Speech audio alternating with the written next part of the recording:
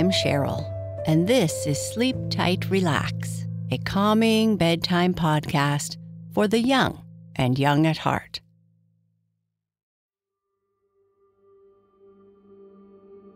Our sleep story is the final part of Dame Grumble and her curious apple tree. In this chapter, we follow Freyo as he goes to the castle. He gets a workshop with everything he could ever imagine in it and is asked to build 7 chests for the princess. When the chests are finished, a huge celebration is held, and it is time for the princess to choose her partner.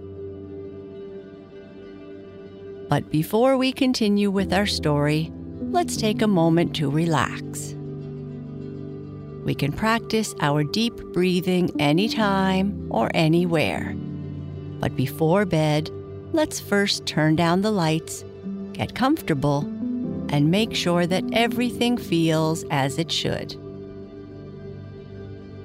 Now, close your eyes if you'd like, and we'll begin with a few slow, deep belly breaths.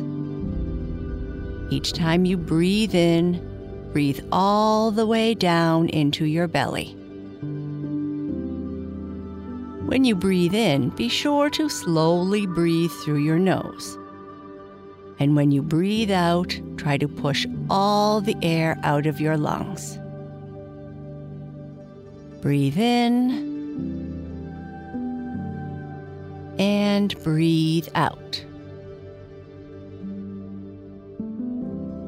Notice how you feel when you take these deep breaths, how you get more and more relaxed with each breath, how the weight of your body sinks into the bed. Breathe in and breathe out.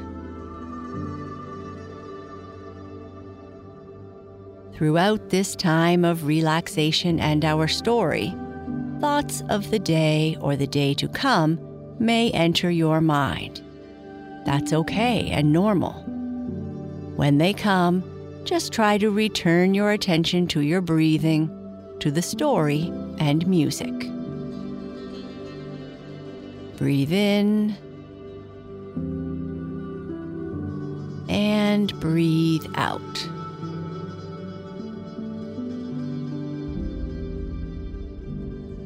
Perfect. Let's continue with the final part of Dame Grumble and her curious apple tree.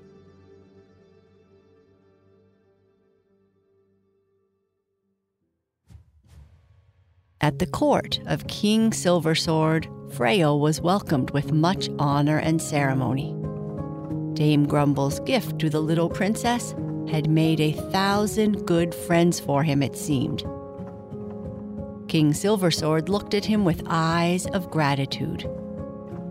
Queen Silverland could not praise him enough. The little Princess Silverstar took much pleasure in the tales that Freyo told her of the North Wind and the apple tree. Before many days had passed, Freyo had become the child's favorite companion and was a favorite of the whole court likewise. The noble lords vowed that Freyo had wisdom beyond his years and competed with one another to do him kindnesses. The noble ladies declared that Freyo had a kind heart as well as handsome features. They said his gentle manners were worthy of a duke's son. King Silversword gave orders that a fine workroom be built on the top of the royal palace and fitted with every sort of tool that a woodcarver might fancy. He also sent great ships a-sailing off to distant lands to bring rare woods for Freyo's work. When all things were in order, Freyo began his first task for the great King Silversword. It was to carve 7 great chests, which would be used as chests for the little princess later on. So fine was the design upon each chest, and so delicate and intricate the carving and the traceries that 7 long years passed before the 7 chests were finished. In all that time, although the princess grew to be a lovely maiden, tall and stately, she still took pleasure in the tales that Freyo told her of the apple tree that grew up in the country quite close to the top of the earth. Now, when these 7 chests were shown at court, it was the opinion of the wise men and artists from far and near that their equal could not be found in all the world. King Silversword was greatly pleased, and in reward he commanded that Freyo be made Duke of Freyoland. 10,000 miles of land in the country quite close to the top of the earth were given to him for his domain, and a noble castle was built there for him. The 7 chests were next filled full of gold and jewels, and orders for a splendid ball were given. Princes and dukes, as well as lords and marquises from every court on earth, were invited to attend. And from this group, the Princess Silverstar would choose her partner. Some gossips at the court felt that Princess Silverstar would choose Prince Goldenmines, the richest prince in all the world. Others thought that she would surely choose Prince Palmyre because he was so handsome. Imagine everyone's surprise when Princess Silverstar chose Freya for her prince and asked her parents to agree. Is it not because of Freyo's noble gift so long ago that we owe our daughter's life? They exclaimed. How then can we deny our daughter? Announce the wedding, heralds. Then straightway the wedding day was set. Dame Grumble journeyed down from the country quite close to the top of the earth and was made welcome by Queen Silverland and her noble ladies. In order that all folk might celebrate at her wedding feast, the Princess Silverstar asked 2 favors from her father. First, that he would forgive all debts and monies that his people owed him, and second, that he would take no taxes for a whole year and a day. She then declared that every person should be given fine new holiday clothes and a purse with some money. In all the history of the kingdom, there was not known a finer feast than this. The noble lords and ladies rode and drove or danced at splendid balls. The people sang or played games on the highways and feasted on the village greens. Then, when the 7 days of fun and feasting passed at last, and Freyo with his lovely bride drove off to their castle, Dame Grumble sat beside them in the royal chariot. But she wasn't happy for long in their splendid castle. Soon her heart began to yearn, and she began to pine most sadly for her home. Though Freyo and his lovely bride begged her to stay and live with them forever, the good lady would not hear of it. "Ah, no, my children," cried Dame Grumble. "Long, long ago, 'tis true, I wished for a noble house and fancied I would be happy as a queen if I might live in one. Since the visit of the traveler, I have grown much wiser. I know that I can be as happy as a queen if I am content. So in my little cottage with the north wind and the apple tree for friends, I shall live all my days." So saying, Dame Grumble bade Freyo and his lovely wife farewell, and leaning on the traveler's staff, she set off for home.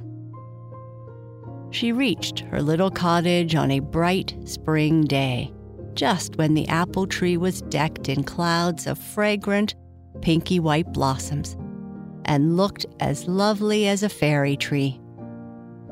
Dame Grumble gazed with satisfaction on her favorite tree, and as she gazed, it came to her mind that in all the noble sights she saw at court, she had seen nothing half so lovely as the apple tree in spring. It was not long now before the north wind came roaring over the field and forest in his usual fashion. But when he saw Dame Grumble, he stopped suddenly. He asked nicely how the good lady was and whether she had liked the life at court. To all his questions, Dame Grumble made the most friendly reply and hoped the north wind's health was fair. For, if you will believe me, these two old enemies were now good friends. They had not had an angry word or a quarrel since the evening of the traveler's visit long ago. "And now, Dame Grumble," said the North Wind, "for 7 long years you have ceased your scolding and grumbling, and if you will it so, the spell that bound the apple tree may now be broken. Only command me to stop my mischief, and I will touch your blossoms nevermore. Likewise, command the apple tree to bear you golden apples, and you shall have them." "But North Wind," cried the apple tree, "first tell the good lady what you have done with all the pennies from my blossoms. She has a heart of gold and does not need golden apples." Dame Grumble smiled with pleasure that the apple tree should speak so kindly of her. Well, she remembered the olden days when she had often been most harsh with her favorite tree, and she hoped the tree had now forgiven her. "The apple tree praises my heart too highly," said Dame Grumble modestly. "Still, North Wind, I must admit that I have been most curious about the pennies from the blossoms you have blown away. The pennies were not stored in some hollow of the earth as you supposed long, long ago when you set out to find them," said the North Wind. "Each springtime, when I blew the blossoms of the apple tree around the world, I dropped the pennies at the feet of poor children who had no one but me to love them. These poor children then ran quickly to the nearest shop to spend their pennies, and were happy as happy can be." "The apple tree is right," declared Dame Grumble. "For all the golden apples in the world, I would not rob a single child of its penny. So blow your fiercest, North Wind, and apple tree, see to it that there be a penny for every child who needs it on earth." The North Wind obeyed, and Dame Grumble smiled to see the lovely blossoms flying through the air like April snow. And so the good lady settled down to dwell in peace and happiness. Kings' palaces and dukes' castles were all very well, she said, but after all, there was no place like home. As for climate and a clear blue sky in summer, there was no place to equal the country quite close to the top of the earth, Dame Grumble thought. Often, just at candlelight, Dame Grumble peered into the dusk and gloom in hopes of seeing the traveler coming toward her door. But he came not. Sometimes she asked the North Wind for news of him, but he could tell her little. "I think," said the North Wind, "that the traveler still journeys round the earth, but always in advance of me.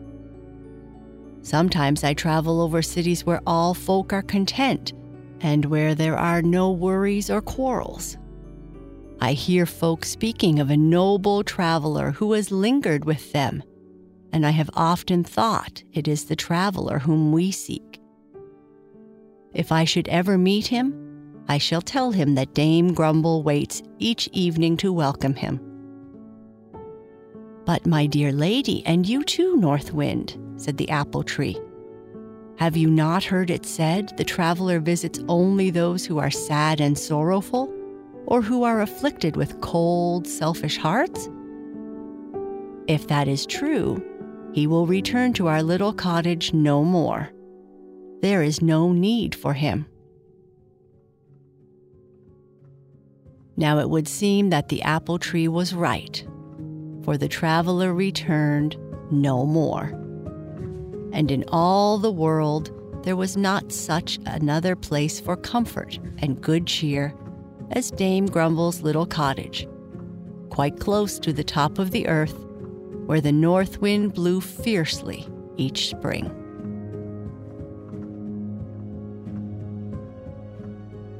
And that's the end of our story. Good night.